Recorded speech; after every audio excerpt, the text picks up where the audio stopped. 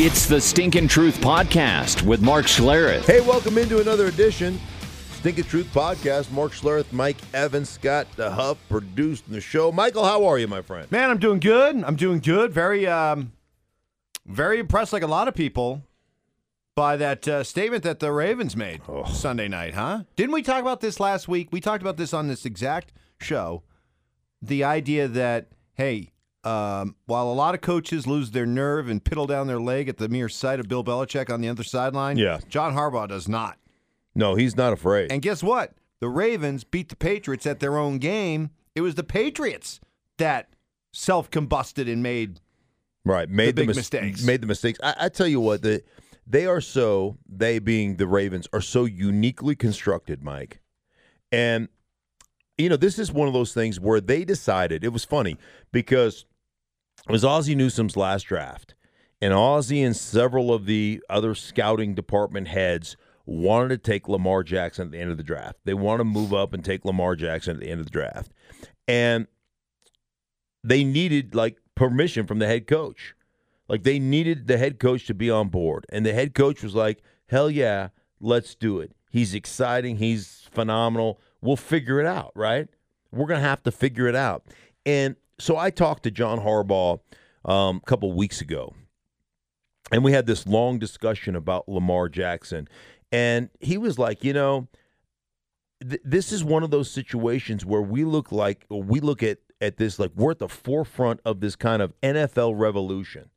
And not taking Lamar Jackson or saying that you have to make Lamar Jackson, you know, doesn't fit, you have to make him a wide receiver or whatever, is just ignorant. And he said there is an opportunity to kind of change the way the NFL operates. And one of the things he said was, listen, the passing game, there hasn't been a new concept in the passing game in 20 years. Like all these, you know, 3-by-1, 2-by-2 formations, you know, bunch formations, all these things, like that mine has been dug. Like there's nothing new in there. And so they're like, we're at the forefront of a revolution with the running quarterback. And the other thing he talked about is, like, I talked to him about, hey, what about, you know, what people will say and what I've said. And because, you know, I looked at it like, this is unsustainable. You can't sustain this. And John is like, listen, Lamar right now takes, you know, 2-3 shots a game. And he's done a good job of running out of bounds or getting down and doing all those things. But he takes 2 or 3 shots a game that I'd rather him not take. But he goes, is it really any more than the traditional drop back quarterback? And it's funny, I'm calling a game in Seattle between Baltimore and Seattle. And I swear to you, Russell Wilson took more shots in that game, even though he did leave the pocket, but maybe once or twice, than did Lamar Jackson. And I think they're looking at it like this, Mike. You know, the NFL is, everybody's looking for now not just a quarterback that can operate behind center for a decade.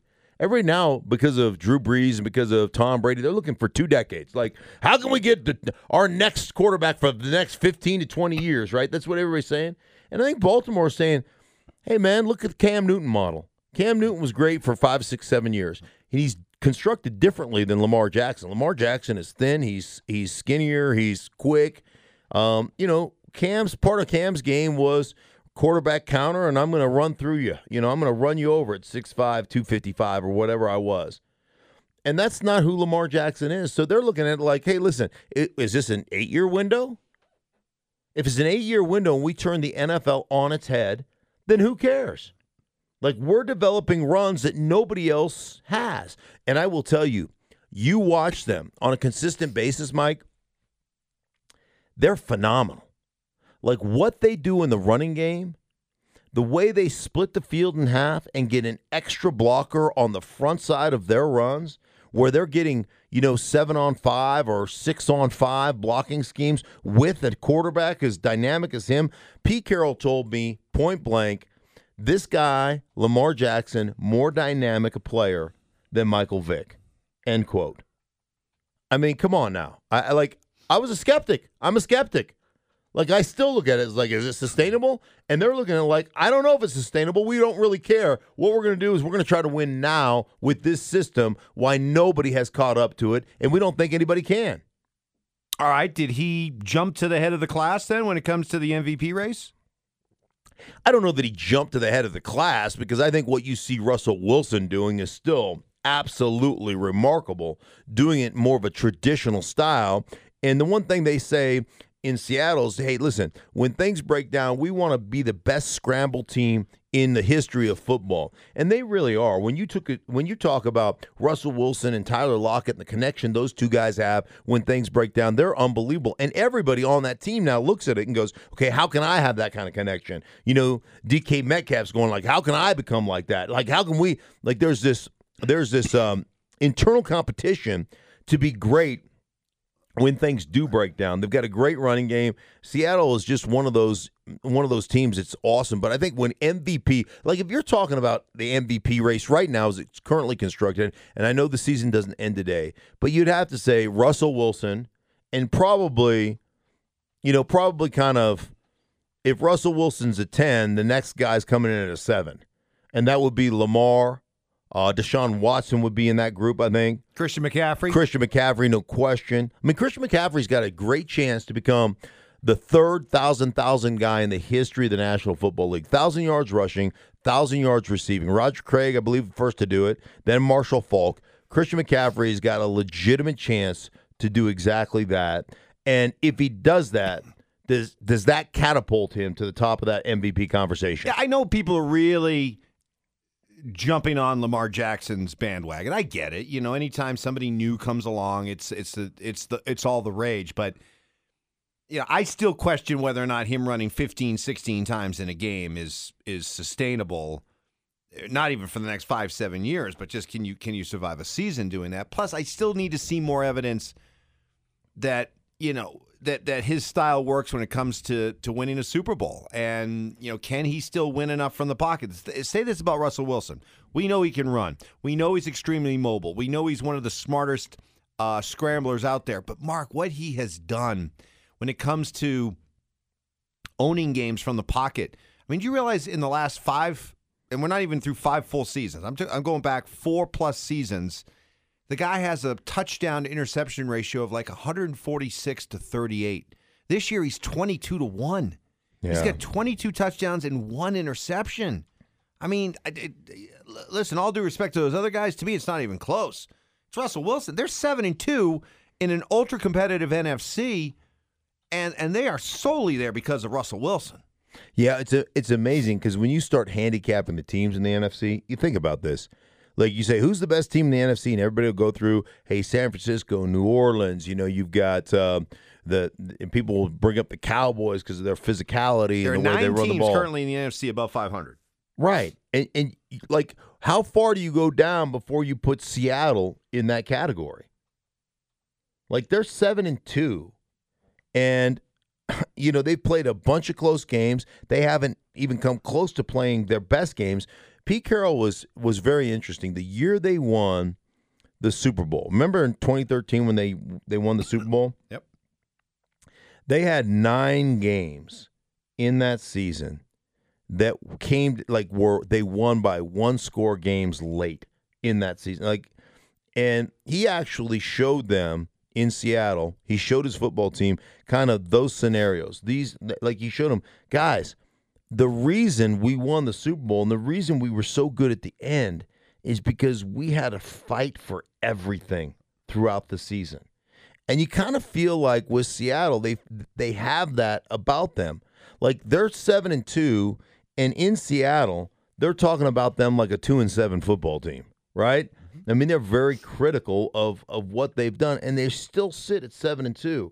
And so they understand, and Pete Carroll told me, he's just like, listen, man, you learn so much more about yourself in one of those tight games, one of those 1-score tight games that go all the way down the last 2 minutes of the game, where you finally get to kneel on it, than you do. I'd rather win those games than have a double-digit blowout, because my team doesn't learn anything in a double-digit blowout.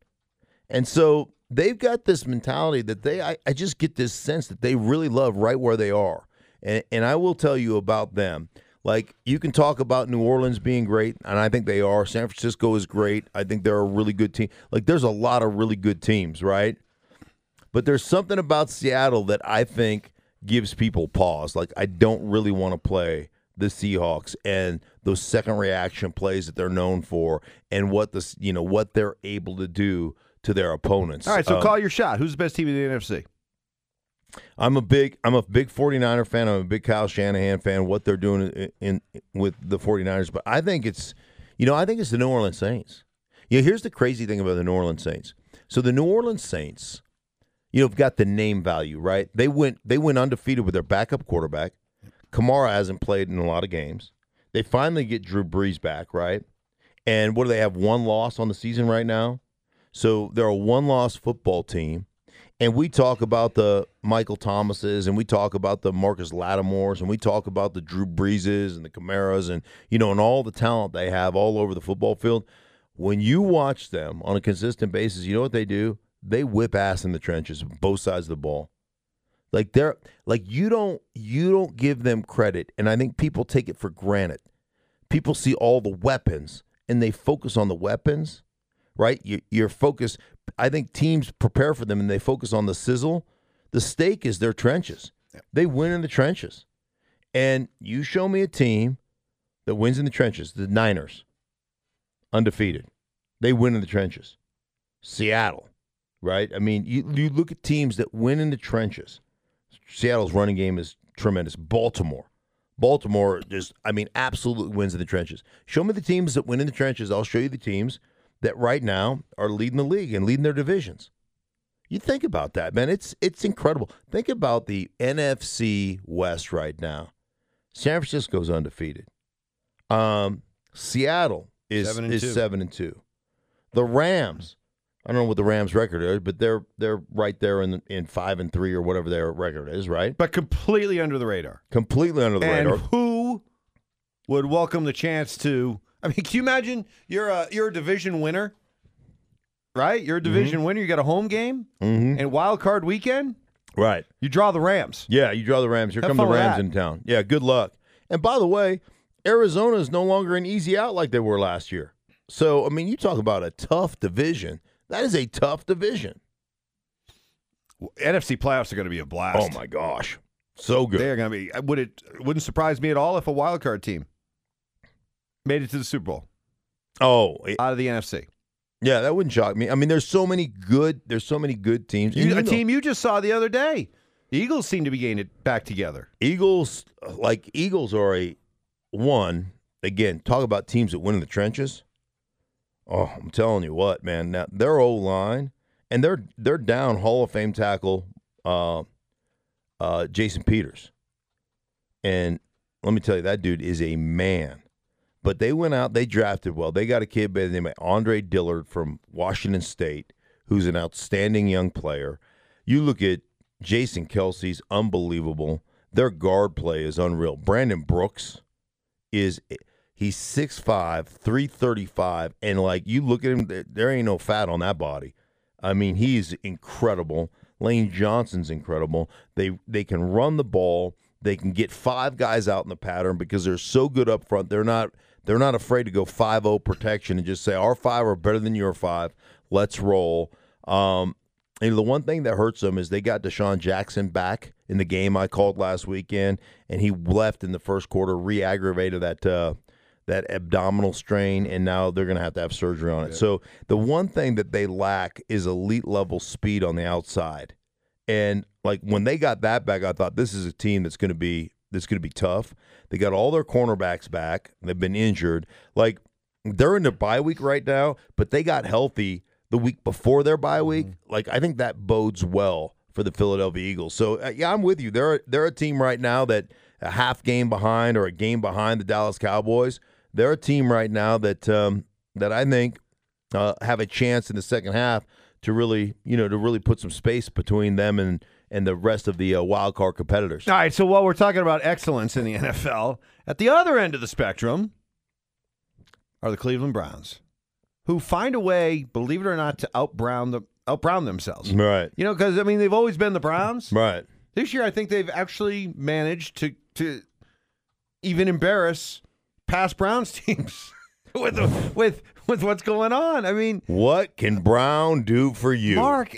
I mean, this latest week, okay, you lose to a bad Broncos team that's starting a rookie quarterback who hasn't done anything in 4 years. Well, he's not a rookie, but he's never played. Right. I mean, but a rookie from the standpoint that in 4 years in the NFL, he hasn't put up one NFL stat. Mm-hmm. So you lose to that.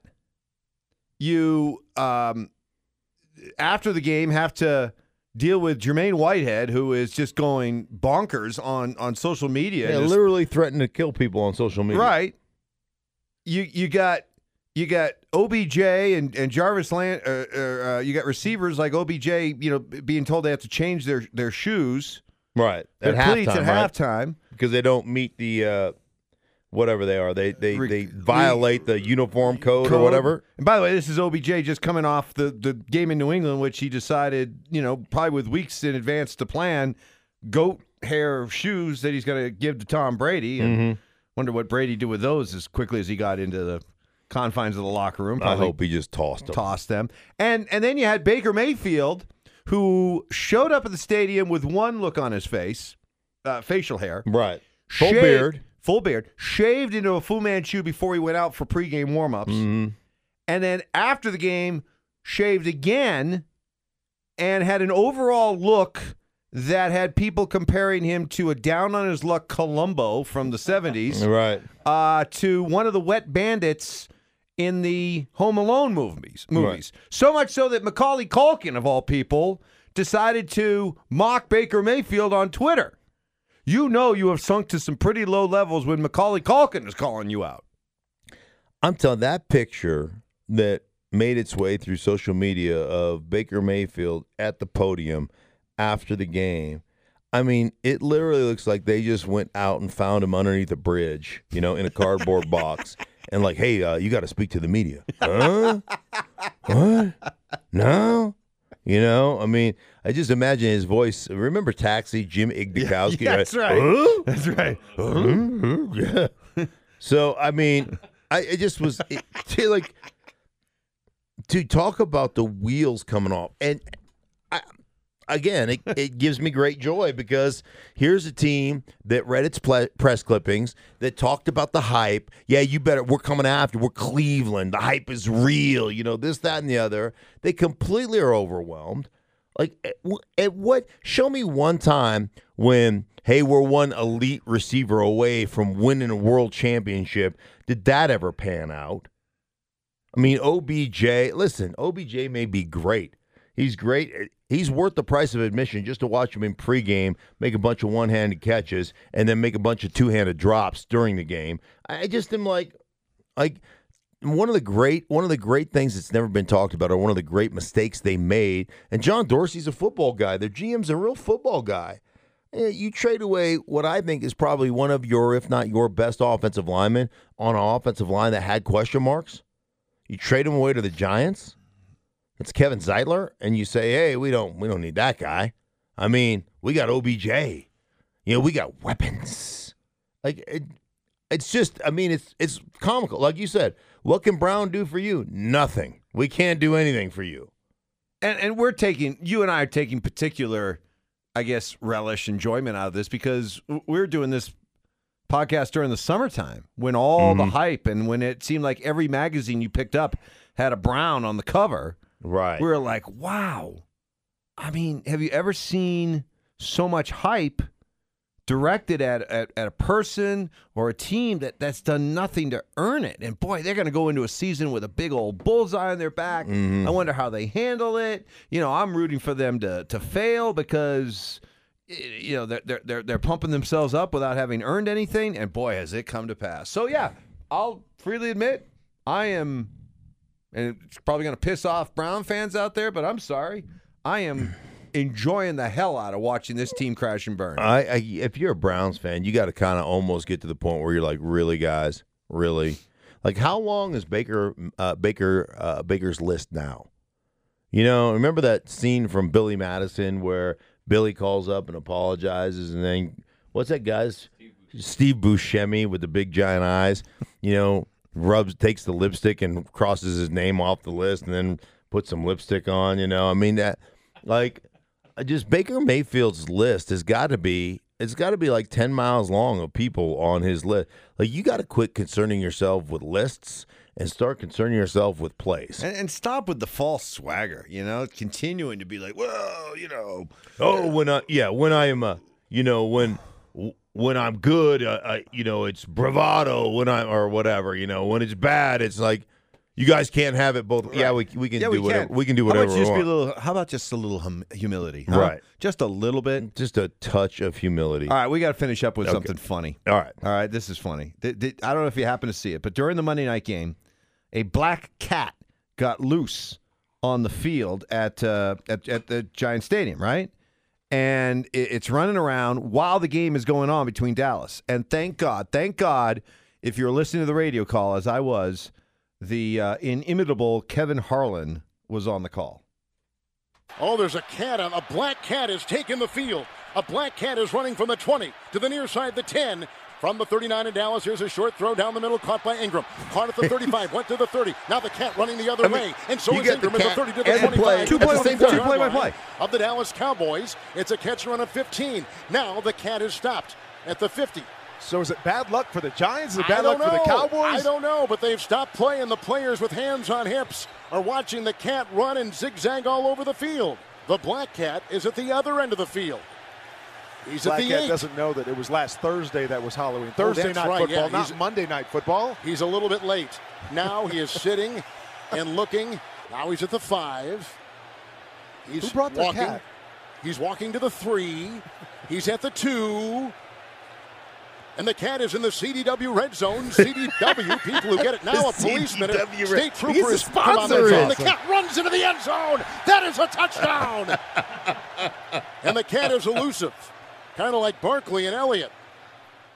That is awesome. The best. It's awesome. That's instant. That is a touchdown. That is a touchdown. And not only does he get the sponsor in, but he read the tagline, too. Yeah. I mean, how about that? That's good. How about that? And I heard a lot of people saying, Mike, they were like, are there a lot of cats? Like, why is it always on the East Coast that there's cats? You do seem to see a lot of cats at, football stadiums, baseball parks. Yeah. I think they're stadium cats.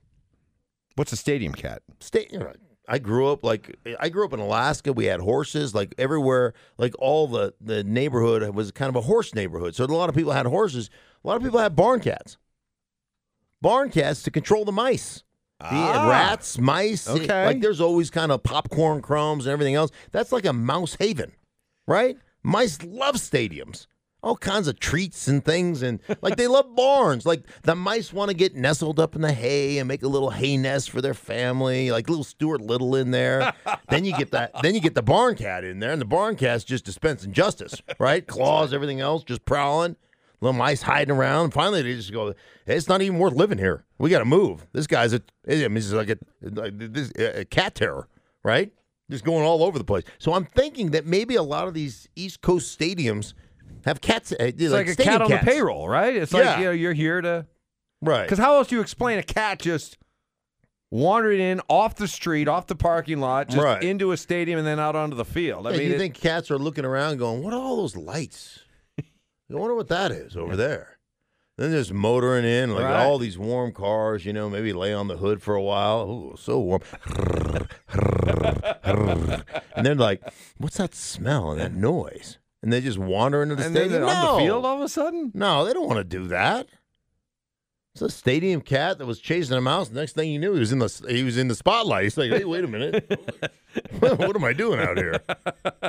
Right? And then people start cheering. And then he gets his, then he becomes a bit of a show pony. Look at this cut. Hey, look, all 4 feet off the ground. Move, Stray cat strut. Yeah. I'm a ladies' man.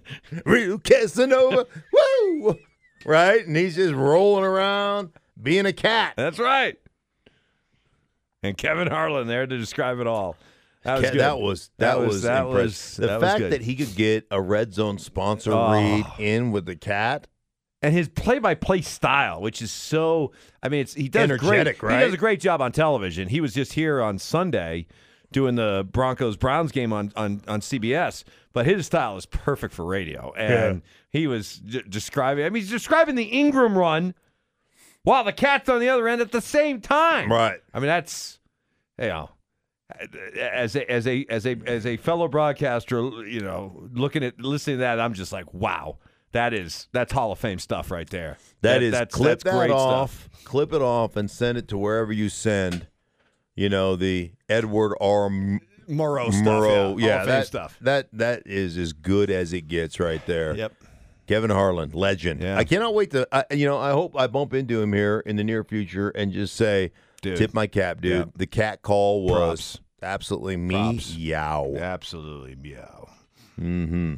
All right. Well, that does it for another show. Speaking of Hall of Fame, that's what people are saying about these podcasts someday. Oh, all four of you that listen. We appreciate you four. Hey, for everybody involved in the Sneaky Truth podcast, for Mike, myself, for Scott, we thank you. And you know what? We'll do this again later on in the week.